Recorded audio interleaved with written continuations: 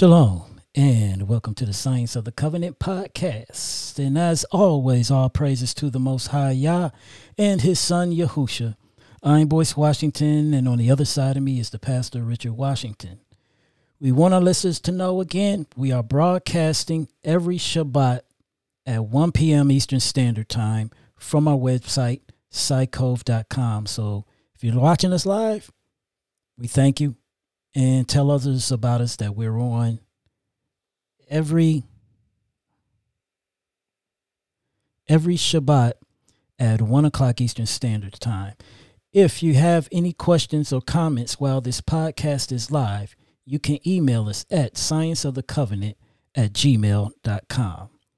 So, Pastor, today, what will you be going over?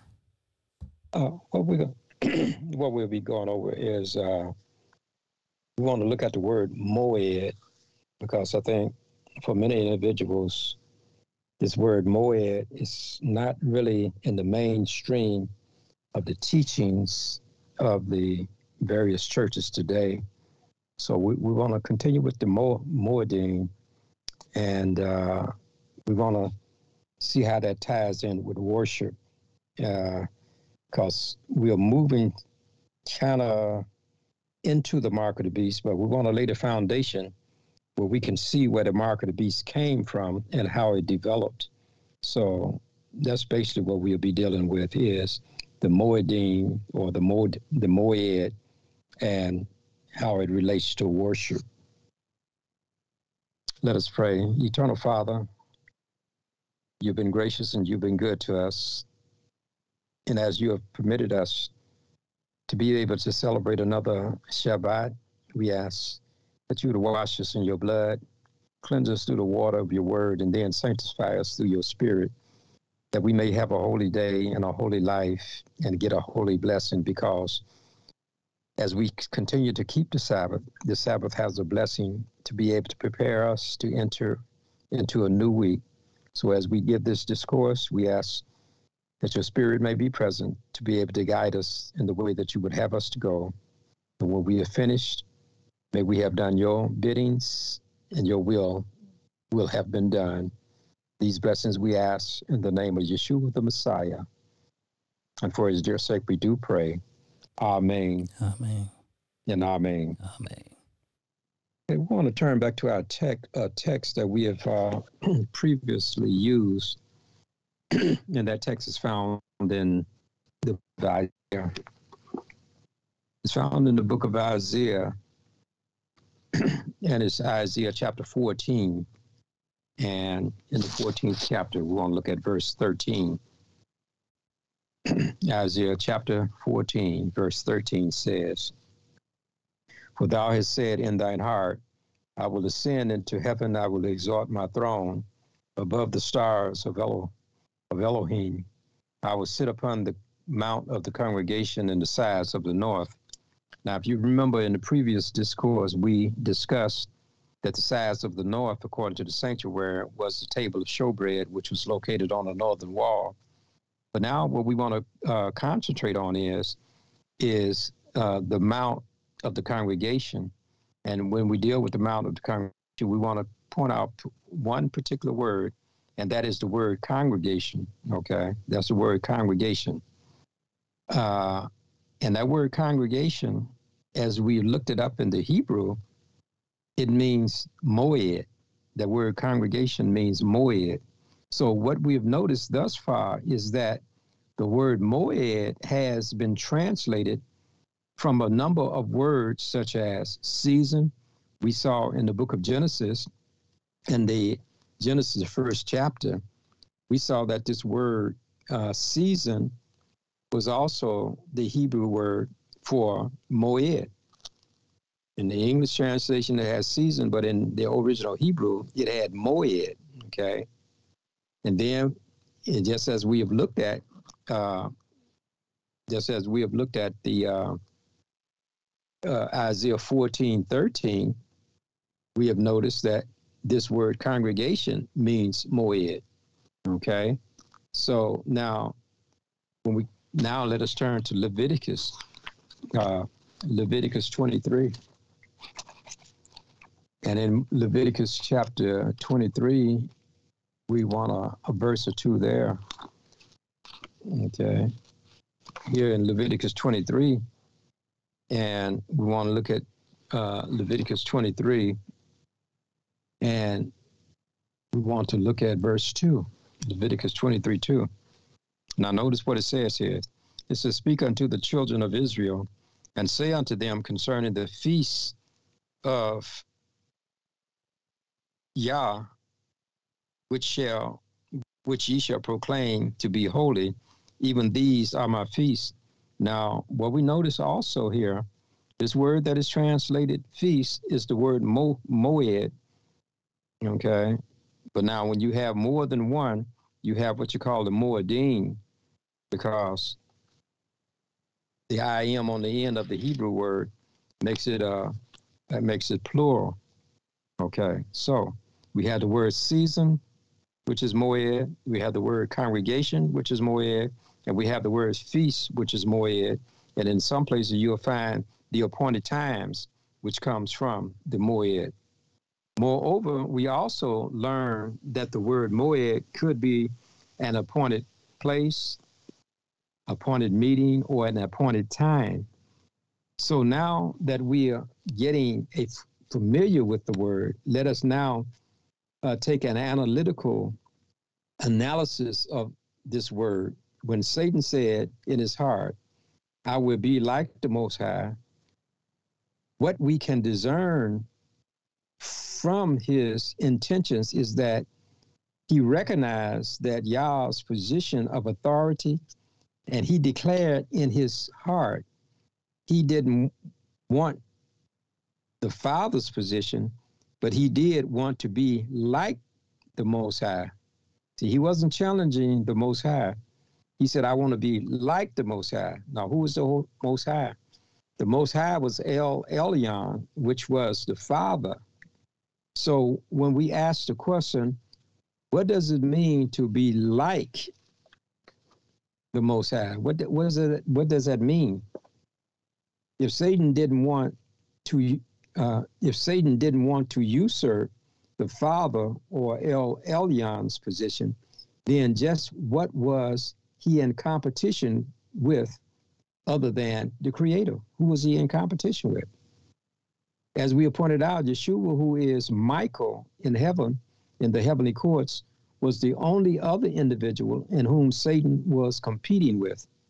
So what was he in competition with Michael, the son of Elohim? Why was he in competition with him? Well, when the Father was being worshipped, so was Michael. Now keep in mind that the name Michael means one who is like El. See, the word El on the end of El on the end of Michael means El, which we generally translate God. So the name means one who is like El, or it means who is like El. It can mean one who is like El, or it can ask the question, who is like El? And you'll come back to Michael, which was Yeshua. So we would ask the question, why would the angelic host worship both the Father and his Son? Why would they do that? I think it is pretty obvious that we should worship the Father, but how does the Son get to be worshiped?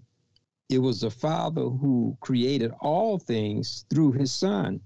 Therefore, by being Yah's son, he, Michael, is the son of Elohim. And being of such, he is due worship just as his father.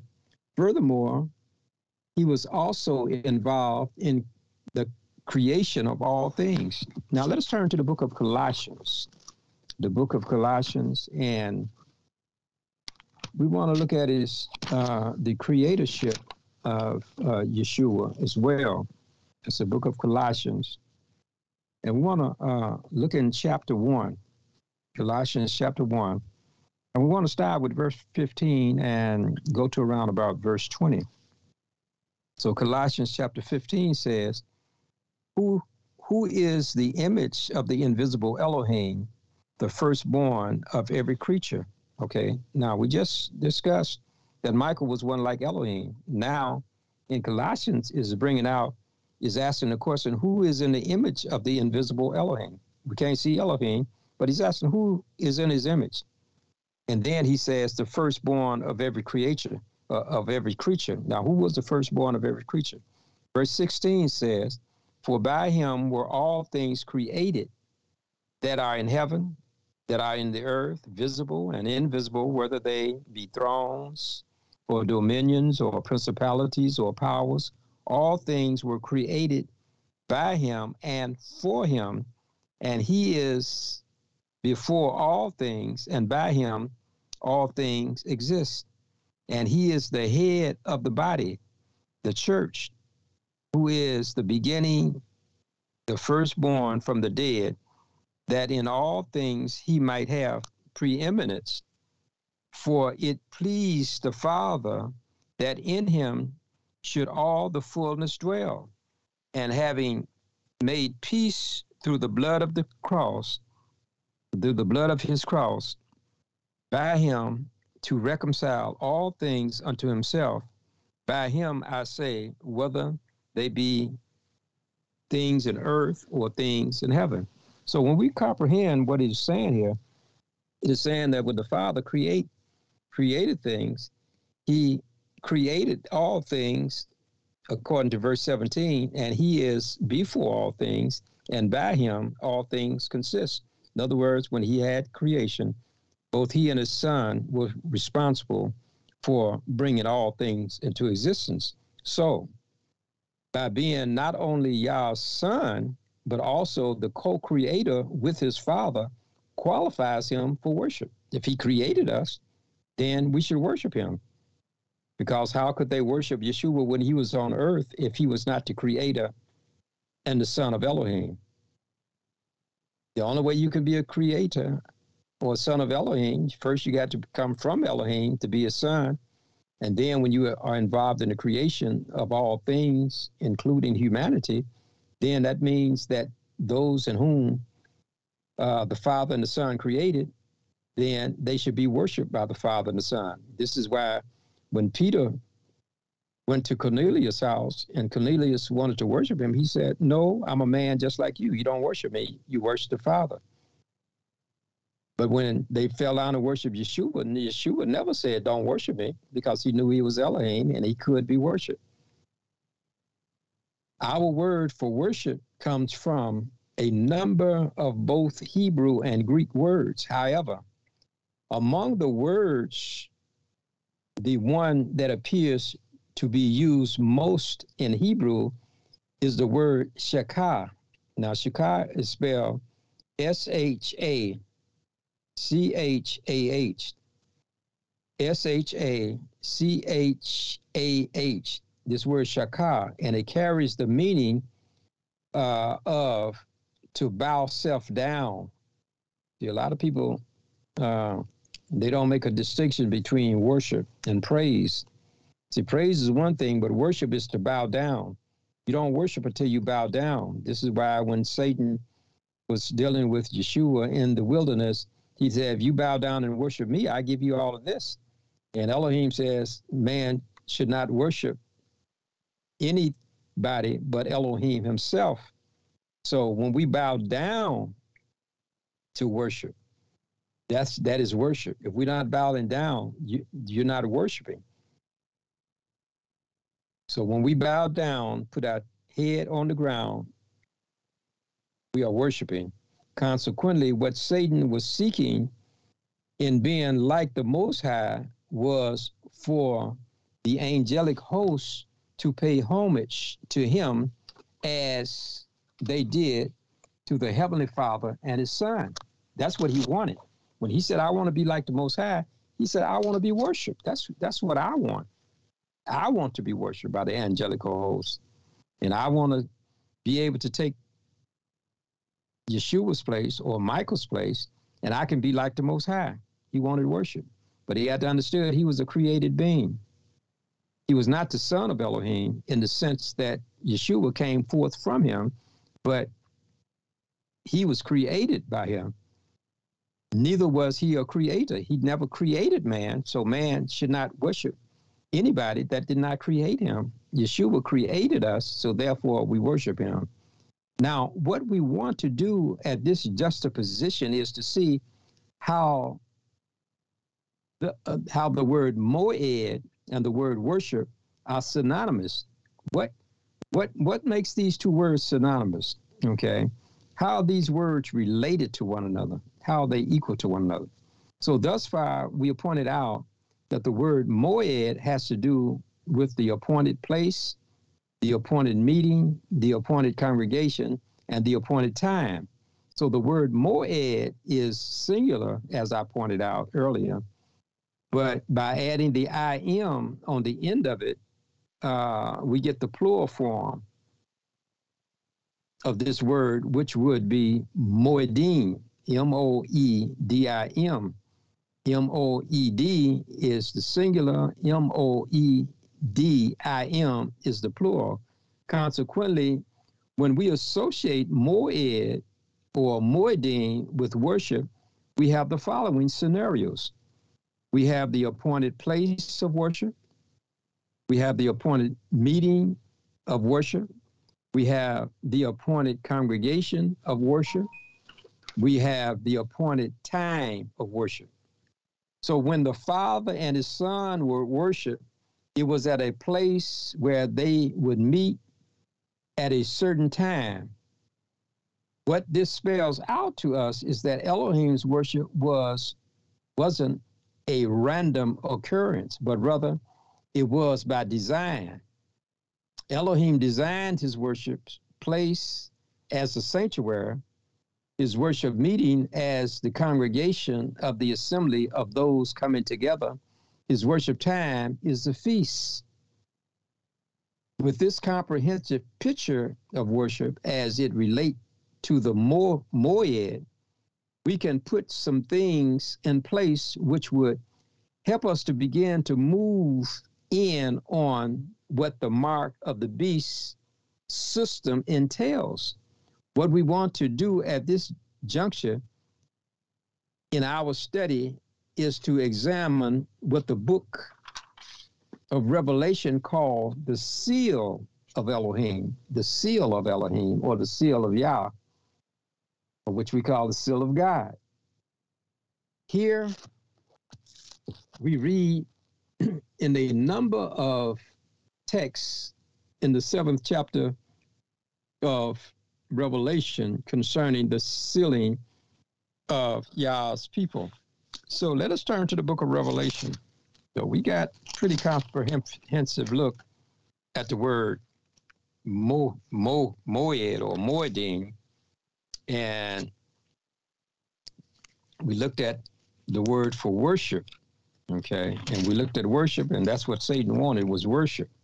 Now we're going to see how this kind of ties in with the seal of Elohim, because what we're going to discover is there's some similarities between the seal of Elohim and also the mark of the beast. So we must understand what the seal of Elohim is, and then I think we're going to understand quite clearly what the mark of the beast is. But this is all foundational stuff that we have to lay in order that we can see what the mark of the beast is. Okay, now we want to turn to Revelation chapter 7. And in Revelation chapter 7, we want to look at verses 1 through 3. Revelation chapter 7, 1 through 3. Now here it reads, John, when he was given his vision, or when he was given this revelation, it says, John chapter 7, verse 1 says, "And after these things I saw 4 angels standing on the 4 corners of the earth, having the 4 winds of the earth, and holding the 4 winds of the earth, that the wind should not blow on the earth, nor on the sea, nor on any tree. And I saw another angel ascending from the east, having the seal of the living Elohim, and he cried with a loud voice to the 4 angels to whom it was given to hurt the earth and the sea, saying, Hurt not the earth, neither the sea nor the trees, till we have sealed the servants of our Elohim in their foreheads. Here, these verses speak about a sealing work which is to take place among Yah's servants. Moreover, we are told that this sealing work, that it is to take place, and as it is to take place, here it points out that he will seal his servants in their foreheads, okay? So now what we want to do at this juncture is to look at a correlation between the seal of Yah and the mark of the beast. We want to look at this correlation. So we want to turn to Revelation chapter 13, because it says that Elohim wants to seal his people in their forehead. Okay, that's where he wants to seal them. So we want to turn to Revelation 13, and we also want to look at verse 16. Revelation 13:16. Now notice what it says here. In the 16th verse of the 13th chapter of Revelation, and he calls, talking about the mark of the beast and the image of the beast, and he calls all, both small and great, rich and poor, free and bond, to receive a mark in their right hands or in their foreheads. Now, here in Revelation 13:16, it speaks about receiving a mark in their right hand or in their foreheads. Now, isn't it ironical that Satan wants to put his mark in the same place as Yah wants to put his seal? Same place, which is in our forehead. Okay? So the word forehead in Revelation 7:3 comes from the Greek word metupon. Metupon is spelled metopon, metupon. And metupon means between the eyes. So the Greek word for forehead is metupon, which means between the eyes. So what is between our eyes is the frontal lobe of our brain. The forehead is the seat of our reasoning, the capacity to think, the ability to understand, the area of intellectual activity. It is in this area of our cognitive faculty that there is a war going on to take over our minds. This mental battle first took place in heaven with the angelical host. It was whether they would worship Yah or Satan. We are told from the book of Revelation that a third part of the stars of heaven were cast to the earth.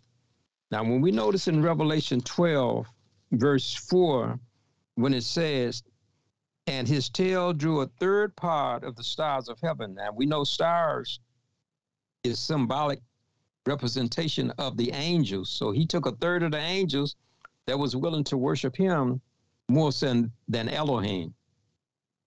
However, while Satan is contending for our minds, he is also putting his mark in one's right hand.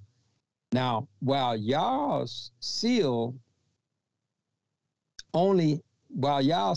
us only in our foreheads, the mark of the beast is to be placed in both the forehead and the right hand. Notice in verse 16 of the 13th chapter, he starts off by saying, in the latter part of the verse, to receive a mark in their right hand. So you can get it in your right hand or in their foreheads. He has two places you can put the mark. But notice that Elohim, he only puts it in our forehead. That's the only place. Satan want to put it in your hand, your right hand, or in your head. Okay? Now that we have looked at this mental correlation whereby both Yah and the beast respectively wants to place their seal and mark in one's forehead, let us continue to pursue Yah's seal. Let us pursue that seal. We read in Revelation, the 7th chapter, concerning these who are to be sealed. Okay, so when we turn back to Revelation 7, let's turn back there. Now, who are to be sealed? Okay. Well, when we started verse 4, it says, and I heard a number of them which were sealed, and there were sealed 144,000 of all of the tribes of the children of Israel, and out of the tribe of Judah sealed 12,000, and out of the tribe of Reuben were sealed 12,000, and out of the tribe of Gad was sealed 12,000, and out of the tribe of Aser was sealed 12,000, out of the tribe of Nephthalim were sealed 12,000, out of the tribe of Manasseh were sealed 12,000, out of the tribe of Simeon were sealed 12,000, out of the tribe of Levi was sealed 12,000, out of the tribe of Issachar was sealed 12,000, out of the tribe of Zebulun was sealed 12,000, out of the tribe of Joseph was sealed 12,000, out of the tribe of Benjamin was sealed 12,000. And when you add all of that together, you get 12,000. So it is saying those were his servants and they were to be sealed. The angel from the east who came and told the angels to hold back the winds of strife until we have sealed them in their foreheads. So here it speaks of the sealing of 12,000 from the 12 tribes of Yasharel, or the 12 tribes of Israel, which are the 144,000, having their fathers, according to Revelation 14:1, having their father's name written in their foreheads. Okay, having their fathers' names written in their foreheads. So what we're looking at here in Revelation chapter 14, which corresponds to Revelation chapter 7, it says in 14:1, and I looked, and lo, a lamb stood on Mount Zion, and with him 144,000, having his father's name written in their foreheads. So what we are observing here is that the sealing involves our minds. So what possibly could Yah's seal be? It says they are sealed in their foreheads. And then when we get to Revelation 14, verse 1, it said they have their father's name in their foreheads. Okay, now, what we are dealing with is this. We have a seal that is going in their foreheads. So if their father's name is in their foreheads, what does the seal have to do with the father's name? What does that have to do with the father's name? So we'll stop here, and by the grace of Yah, we'll pick up from this next week to see if we can make some correlations between Yah's seal and the beast's mark. So we stop here as we have looked at the Moedim, as we looked at worship, and as we have looked at the seal and the mark as it relates to the man. And we want to see how the Father's name connects with the seal, and we'll do this next week. So we'll stop here for this week. Okay, so the 12,000 that were sealed from each tribe would end up being 144,000. Are they the only ones that are going to be sealed? Well, let's look at it. According to the scripture, they are the only ones, that special group. Okay, but let us look at this. That'll shed a little light on your question. Okay, if you look at Revelation chapter 7, and you start with verse number 9. Now, this is after the sealing that's taken place of the 144,000. Now, notice what verse 9 says. Revelation 7:9 said, and after this I beheld, and lo, a great multitude, which no man could number, of all nations and kindreds and people and tongues, stood before the throne and before the Lamb, clothed with white robes and palms in their hands. and cried with a loud voice, saying, Salvation to our Yah, which sitteth upon the throne, and unto the Lamb. Okay, now when you read this, he said he saw a multitude. Mm-hmm. But when you read down, it doesn't say anything about the sealing of the great multitude after the 144,000. Okay. So I'm drawing the conclusion that they are not being sealed, but they are being redeemed. So, what is the significance of the ones who are being sealed then, as opposed to the ones that the no man can number? Well, I was just following up on your question. I haven't gotten into that, but the thing that we was dealing with is that he said the 144,000 are from Israel, and they shall be sealed. Okay. But now I'm not sure if this great multitude are all from Israel. It says out of every kindred, tongue, nation, and people. So I can't equate that with Israel. So once we find out what the seal is, then we may make some correlations. But right now, I'm seeing two different groups, the 144,000 and the number no man can number. Because, I mean, with only 144,000, that even means not all of Israel is going to be sealed. Just a specific bunch of the 144 will be sealed. And I guess the rest he's going to get 12,000 out of each of those tribes that were mentioned. Are these supposed to do a certain job, or as when we preface our remarks, we were saying that the four angels on the four corners of the earth, they were to let the winds of strife blow, but the angel from the east came down with the seal of the living Elohim. Okay. And he said, hold the winds, don't destroy this earth yet, because we have to seal and do some sealing. Now, here's my contention. Here's my take on that. And we can search it out too, because we'll be dealing with it. That when he said, hold the winds of strife and don't let them blow until we have sealed our servants in their foreheads. Now, to answer your question, what special work they have to do, I think it's going to be found in being able to help the masses of the people to understand what the seal is. I think that's uniquely what they're going to do, is to help them to understand what the seal is, so they could possibly get the seal. But at this point, it's only the 144,000, but I don't think it's unique with them. I think other people can get it as well, but we have to get to that study. But I think that's what the unique purpose of the 144,000 here is, to help others to understand the seal. Is the seal something that's going, I mean, and this goes to both the seal of Yah as well as the seal that's Satan in the right hand and the forehead.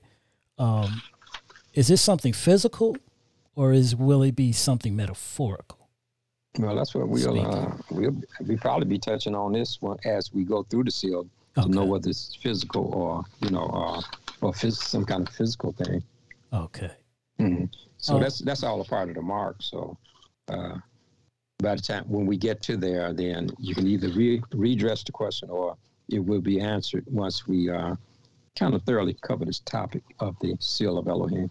Okay. So Yah's seal is just in the forehead, whereas Satan's is either going to be in the hand, right hand, or in the forehead. Yeah, those two places.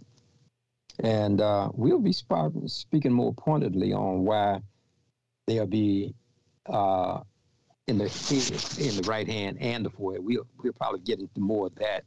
It's going to be both, or one or the other?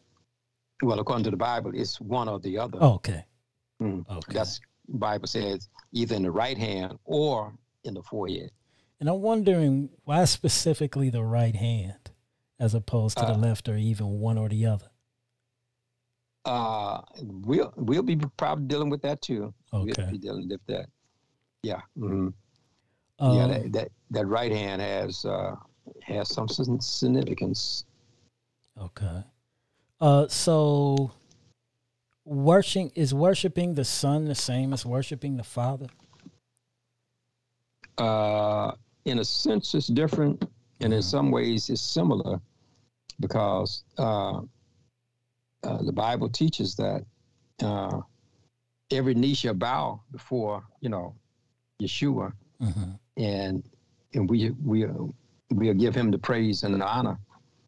But we also know that Yeshua, when he was on earth, was trying to point us to the Father, and he says we should let our light so shine that we can glorify our Father which is in heaven. So we worship both the Father and the Son. In some instances, it's different. In some instances, it's the same. Now, in the instance in which it's the same is that when we worship them as creators, we are worshiping them simultaneously as being the ones who are due worship.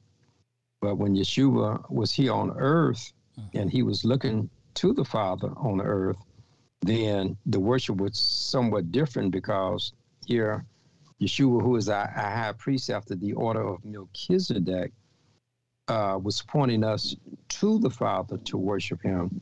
Okay. So when we worship the Father that way, it was distinctively giving the Father praise and glory. And then we point out the fact that when Yeshua came, he came at the request of giving us salvation. So we thank the Father for sending him, and we thank him, Yeshua, for the salvation that he provided for us. But it's somewhat different when we worship the Father because the Father gave us the Son. So we worship him. But the Son who came and died for us, we worship him because he gave his life. Okay. Now, what we must understand is the Father couldn't give his life because the Father couldn't die. He has always been this way. When you read in Revelation, it talks about him who was and is to come. That's Yeshua. But the Father couldn't die, and so we give him praise for sending the Son because the Son could die. Anything that comes from the Father could die, but the Father couldn't. So we are so thankful that he had a Son that could die and that he was willing to die. So when we give praise and honor to Yeshua for dying for us, that's a little different from the Father because the Father could die for us. But when we worship the Father and give him glory for sending the Son, that's a little different because he couldn't die, but he so was willing to send his Son. So in a way, they are worshiped similar, and in some ways they are worshiped differently. Okay. So we worship the Father for being our creator and the Son for the one he shed in his blood and dying for us. Yeah.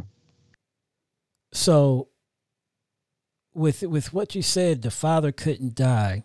Nothing can kill God. Yeah. So the Son, was he created from the Father then that he could die? Now, you or say, just well, he wasn't really created. He was first begotten. He came forth. Matter of fact, somebody has asked me that question, and I'm in the process of writing a paper on that, but I haven't finished the paper. Okay. No, he came forth just like when he breathed into us, we came forth. His breath came forth from him. But when he got into us, we were capable of dying. But he who gave the breath cannot die. He is life, everlasting life. Okay. So with the Son coming forth from the Father, he was able to take form and die. Right. And but the Father is he's existed. So if he's the creator of all things, there's no way you're gonna get the creator of all things will die. Okay.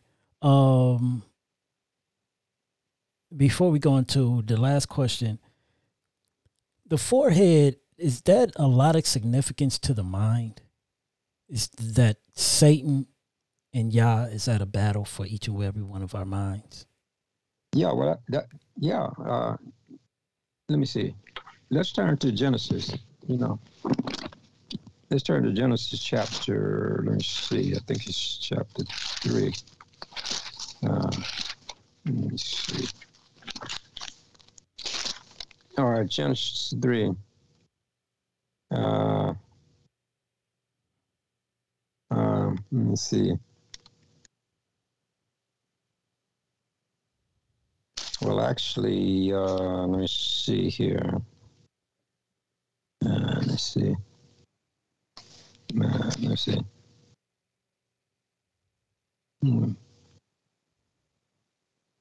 Yeah. Okay, let's look at Genesis 2:16. All right, Genesis 2:16, then we get to 3. Okay. It says here, and Yah Elohim commanded the man, saying, of every tree of the garden you may freely eat, but of the tree of the knowledge of the good and evil thou shalt not eat of it, that thou eatest not thereof, that for in the day that thou eat thereof you should die. Okay, this was the covenant that was made. Okay, that was the covenant. Okay, now when we get into chapter 3 of Genesis, it says, now the serpent was more subtle than any beast of the field which Yah Elohim had made. And he said unto the woman, yea, has Elohim said, ye shall not eat of every tree of the garden. Okay, now for him to have the so when your question is they battling for the man? Yeah. Mm-hmm. That's where the whole conflict of salvation started. Mm. Elohim put the covenant in their minds. Then Satan comes on with his spiel to say that has Elohim said, you should not eat of every tree? No, he didn't say that. He said, do not eat of the tree of knowledge of good and evil. He pointed it out to them. Uh-huh. They knew what tree not to eat of. And he's coming along talking about you can't eat of all of the trees. Elohim pointed specifically to the tree he was talking about. He wasn't talking about all of the trees. Uh-huh. He said, this is a particular tree. And he was starting his sophistry there to twist their minds and to get them confused. And so it was a battle of their minds from the beginning of creation. He was battling for their minds. So by the time that he caused them to sin, he is battling with the minds of the people from that time all the way up to now to try to blot out the plan of salvation, but he wants them to follow the plan of damnation. Mm-hmm. So it's a war for the minds of the people. It's a battle for the minds. That's where the plan of salvation is. This is what you call psychological warfare. Wow. Psychological warfare. That's what we're going through now in a battle between Satan and our Savior, Yah. Mm-hmm. Wow. Well, with that, we will go on to our next segment. Mm-hmm. Up next is Let's Talk About That. Well, and kind of going along with what we've been studying on the mark of the beast and Satan, I started to think about Satan's seed. And so today I kind of have some questions I want to talk about with you, Dad, on dealing with Satan's seed. And if you have your Bibles, if you can turn with me to Genesis. We're going back to Genesis. Like we've been between Genesis and Revelation, the beginning and the end. See how things begin and how it ties into Revelation and the end. So you can turn with me to Genesis chapter 6, and we're going to read verses 1 through 4. Genesis chapter 6, verses 1 through 4. And it reads, and it came to pass when men began to multiply on the face of the earth, and the daughters were born unto them, that the sons of Elohim saw the daughters of men, that they were fair, and they took them women of all which they chose. And Yahuwah said, my Ruach shall not always strive with man, for that he also is flesh. Yet his days shall be 120 years. There were Nephilim in the earth in those days, who also gathered afterward. When the sons of Elohim came in unto the daughters of men, and they bore children unto them, the same became the warriors and tyrants which were from everlasting, mortal men of the name. So my question is, the Nephilim, which we know as giants, did they come from men, or were they just from the result of the angels taking the daughters of men, or did they were just something totally different, a different species.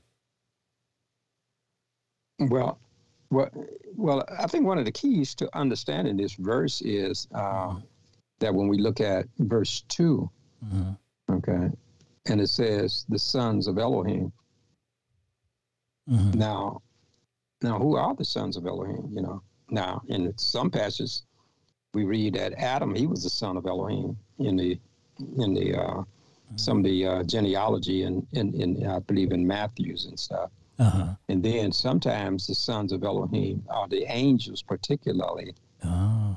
Okay, so now if they're the angels, particularly, then you have to take the course that if he's talking about angels taking the daughters of men, then look at the terminology. Now, why would he say that the sons of Elohim took the daughters of men? Now, if the daughters were from God, couldn't he have read this to say, and the sons of Elohim saw the daughters of God? But angels are not male nor female, so you couldn't get you couldn't get the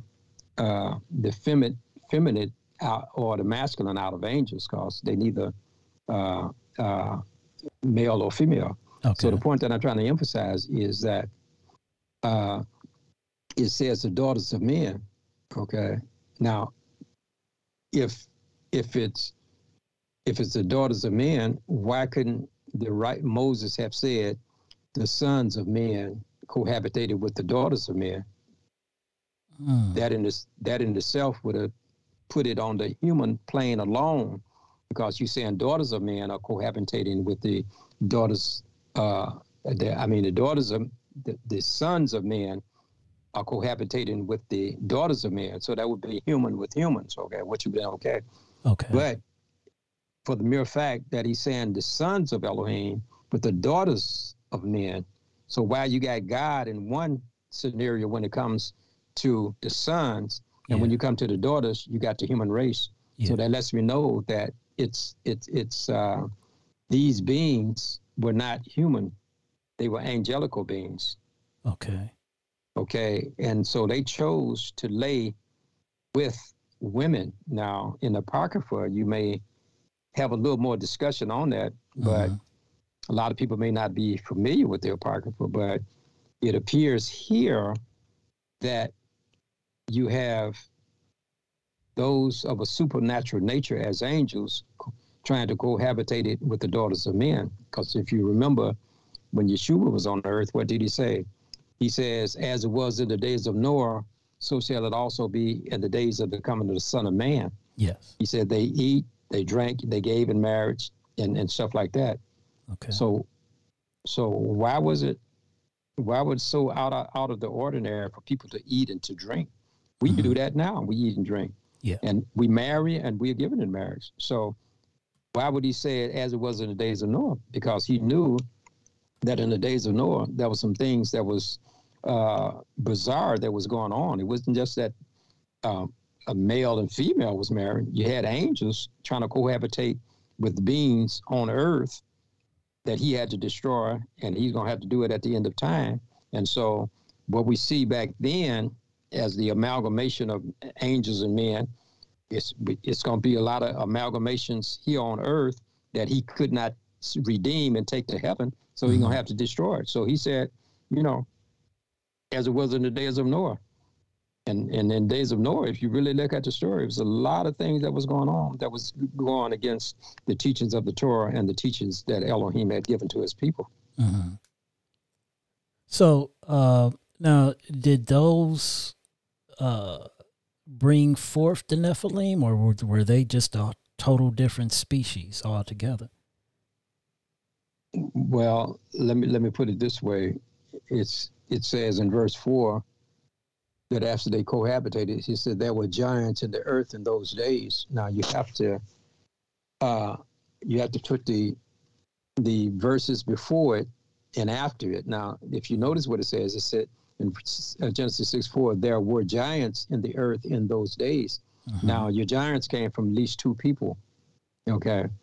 Now I would imagine that Adam and Eve, they were giants. Because when he first made them, they was tremendous creatures that he had made. Okay, but now as we deal with this scenario, that it points out the sons of God, then I think you got a different species than Adam and Eve. It says there were giants in the earth in those days, and also after that, when the sons of Elohim came into the daughters of men. So it ain't talking about man and man giants. It's talking about man and angels, or man and these fallen creatures from heaven. He says they came into the daughters of men.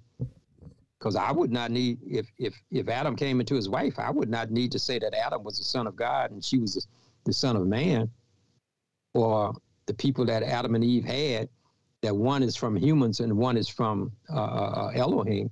I wouldn't need to say that if they were from the same species. Yeah. But if they from a different species, then what it is telling us, it says, when the sons of Elohim came in unto the daughters of men, okay, and they bear children to them, the same became mighty men, which were of old, men of renown. And and Yah saw that the wickedness of man was great in the earth. So it's looked like this is a different type of species that he did not make. Man made it. So now I know. I meant to say not man made it, but angels made these different type of species. So we know that Yah had the flood come to kind of wipe out a lot of these things in the earth because it was wicked. But we know the Nephilim later on still existed because it wasn't it when Israel went to spy the land that they was in the land which Yah had gave to Abraham. And I think didn't Yah give them specific ordinances to go in there and wipe them out, not to let them exist? Yeah, I believe so. So what's your question? And so my thing is too, did at that time all of them wiped out, or is it possible that still some of the Nephilim is still here to this day? Like again, a lot of this is explained in some of the Sefer books, but I think there's some passages, it speaks about these beings being put in chains of darkness. Let me see. Let me look at a text or two in the book of Jude. See, Jude is a book that I think he points back to some of the books of the Sefer Bible. See, King James, some of the books have been removed, so you may not have all that. But if you turn to the book of Jude, okay, let's turn to the book of Jude, chapter 1 and verse 6. Now, notice what it says here in Jude chapter 1, verse 6. It said, and the angels which kept not their first estate. Now, it says angels, see, but left their own habitation, he hath reserved in everlasting chains under darkness unto the judgment of the great day. Okay, and then he talks about Sodom and Gomorrah and all that. But I think one thing we can deduce from that, if he put them in chains of darkness, they still existed. These angels, he said they left their first estate. Okay. Now, how did they leave their first estate? Well, they knew, just like Adam and Eve knew what the covenant was. These angels knew what the covenant was. That they should not cohabitate with man. They were not given the power of procreation. See, only mankind was given procreation. They did not have that. So when they got in there and started mixing up the DNA with angels and with them, whatever science, see, they were brilliant angels. They had sciences far beyond what we understand. And they are no doubt influencing people on earth who are scientists to do their thing. But the point I'm saying is, you said they was held in chains of darkness. So if they was held in chains of darkness, the flood didn't destroy them. It only it says destroy all mankind and animals and stuff like that. Wow. The Garden of Eden was taken back to heaven, so they didn't destroy that. So what it destroyed was mankind, but they still existed. That's why we have them after the flood. And then the other thing you have to look at is that Satan was behind all of this. Okay, because where was Satan? according to my Bible, it says that he spoke through the serpent to deceive Eve. So that meant that according to the book of Revelation, that Satan was cast into the earth. So if he was in the earth, he had to be here when the flood came. But he wasn't destroyed. Yeah. So the Nephilims probably was in the same boat because they were part human and part angels. Well, that's part human, part angels. You said part human and part angels. Yeah, because the angels was laying with the daughters of men. So it sounds to me that I remember in school us teaching, learning about Greek mythologies and whatnot. And it sounds to me like some of these things that was they talked about in beings they talked about in Greek mythology may not have been myths. That maybe they possibly were on this planet at one point and all.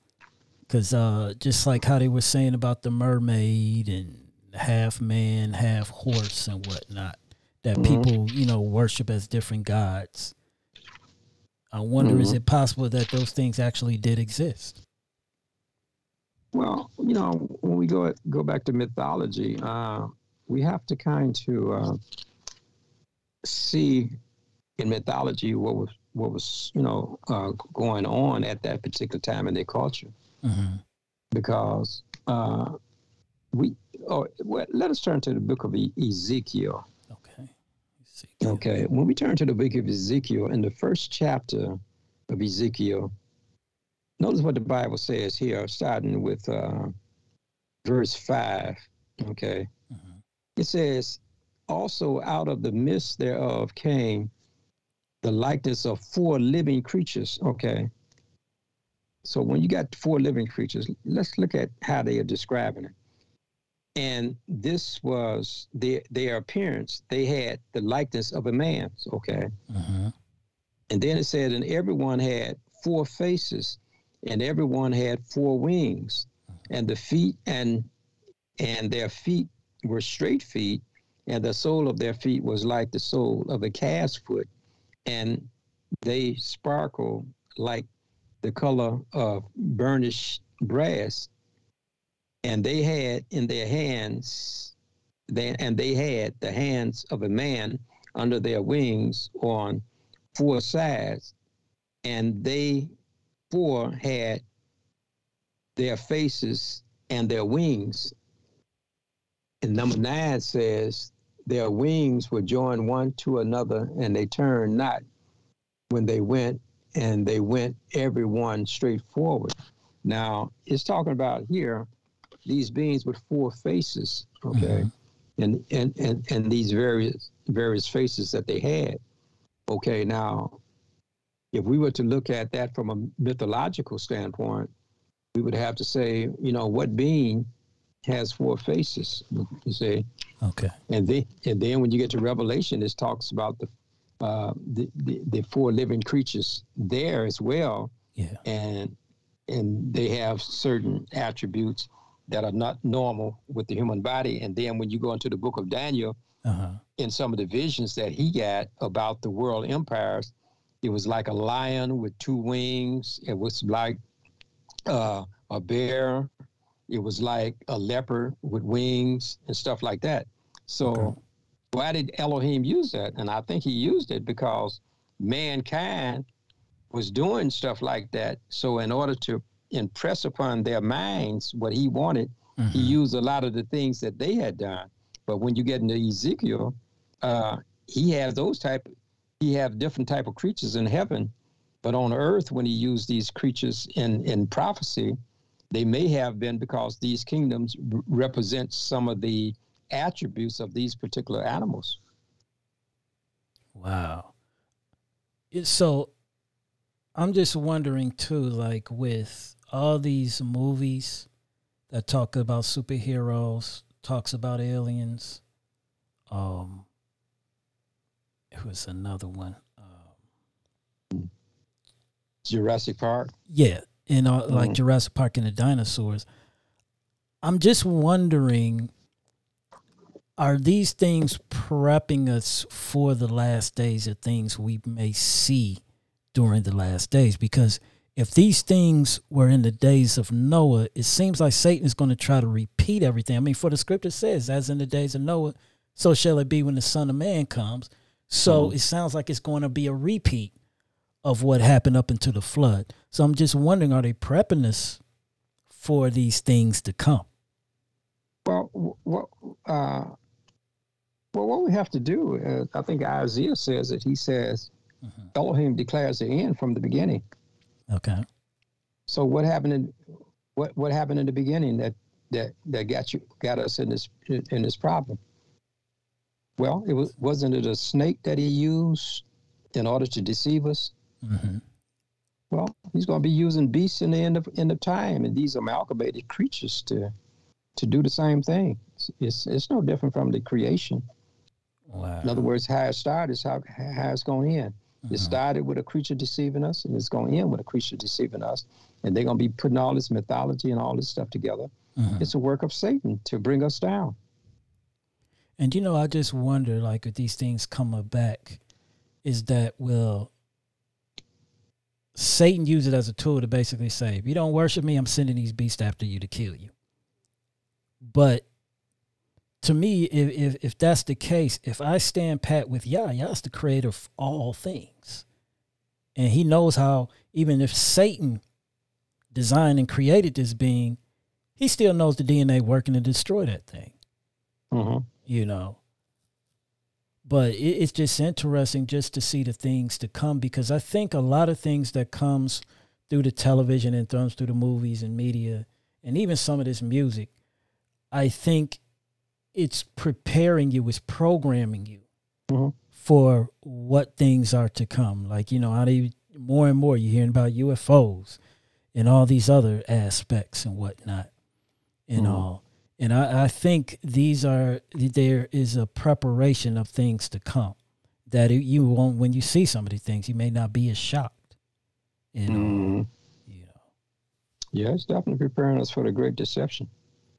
Yeah, that's why I think it's so key, as you're bringing out, as we're studying the mark of the beast, to know all these things. It is to look for, because Satan is not just going to hit from one angle. I think a lot of us sometimes look at he's just going to come from one angle. It's going to affect every position, every part of your life somehow. We have to be prepared for that. For some people, it may be cutting off your food supply. For some people, it may be cutting off your livelihood. For some, it may be your family, your friends. He's going to impact everything around you 360 degrees to get you to worship him, I feel.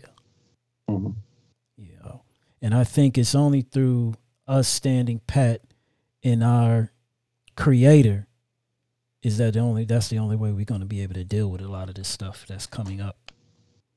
Yeah, well, that's true. As we read the Psalms, he's trying to tell us to put our trust in him. And as we put our trust in him, some of us will have to give up our lives, and some of us won't. He'll lead many of us in the right way when all of these crises comes about. So it behooves us that we try to stay close to him and follow where he leads. And if we can follow where he leads, I think, I know we'll get the protection that we need. And in situations that he won't deliver us, we know that we'll come forth in that first resurrection. So if we be faithful, either whether we die or live, we his, he'll take us through. All right. And so next week, you are going to be expanding a little bit more on the seal.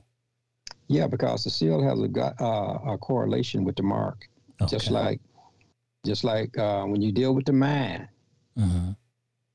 Well, the mind has a correlation with the mark, because Elohim said my seal is in the forehead, and Satan is saying my mark is in the forehead.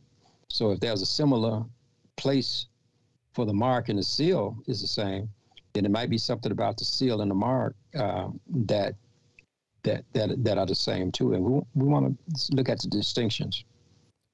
Yeah, because I want to know, I think we talked about it a little bit before, I think off the podcast. Is there a difference between a seal, a seal and a mark? Or are they Mhm. both the same thing? Because in my impression, when I think of a seal, I think of something that's permanent.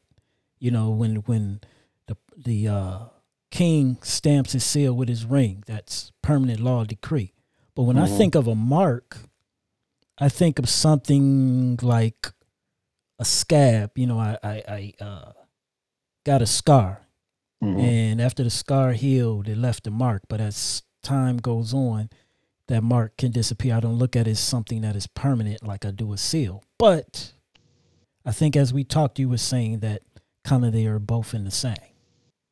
Well, they got different words for mark and seal, but Okay. the meanings of a mark and seal are the same. Their meanings are the same, Okay. but the words are different.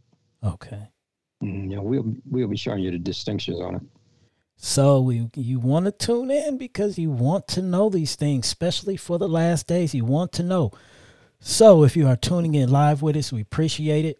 We are here every Shabbat at 1 p.m. Eastern Standard Time. Tell everyone you know they need to be tuning into this. They need to hear this. So before we go, Pastor, can you take us to the throne? Our loving Father, again, we so appreciative of you allowing us to be able to have another discourse and to never have another time that we can talk about it. And as we've talked about issues that affect our lives, that you would have us to have the discernment to be able to work through some of these things and to be able to follow your lead, that we may be able to do the things that you would have us to do in the last days, to be able to not only protect ourselves, but also to be able to spread to others the truth of the matter. So as we get ready to go into a new week, we ask that you would bless each person who is listening. Bless my host, bless me. And we ask, oh Lord, all of those who listen, that each one of us, oh Heavenly Father, that thou would be with us and continue to guide us, be with our families and our loved ones. Protect us from hurt, harm, and danger. Give us the things that we stand in need. Forgive us for our sins, oh Father, and wash us in the blood of the Lamb, that we may be pure individuals. And that as we continue to walk in the footsteps of our Savior, that we may be led in the path of righteousness that leads from earth to glory. So we ask that as we go forth this week, that we may reflect upon the things that we've learned. Now may the love of the Father and the sweet peace of the Holy Spirit may rest, rule, and abide with each of us until we meet again. These blessings we ask in the name of Yeshua, and for his dear sake we do pray. Amen. Amen. And amen. Amen. Again, we are on live every Shabbat, every Saturday at 1 p.m. Eastern Standard Time. Tell a friend, tell everyone, tune in at psychove.com. If you are not able to catch our show live, you can catch us on our podcast the week prior. So if you're listening to this, and it will be a week after, this will air on our podcast, 1 week after the live. So we just want to let you know. That is our podcast for this week. If you have any questions or comments, please feel free to email us at scienceofthecovenant@gmail.com. But the mercy of Yahuwah is from everlasting to everlasting upon them that fear him, and his righteousness until his children's children, to such as to guard his covenant, and to those that remember his commandments and do them. Until next week, shalom.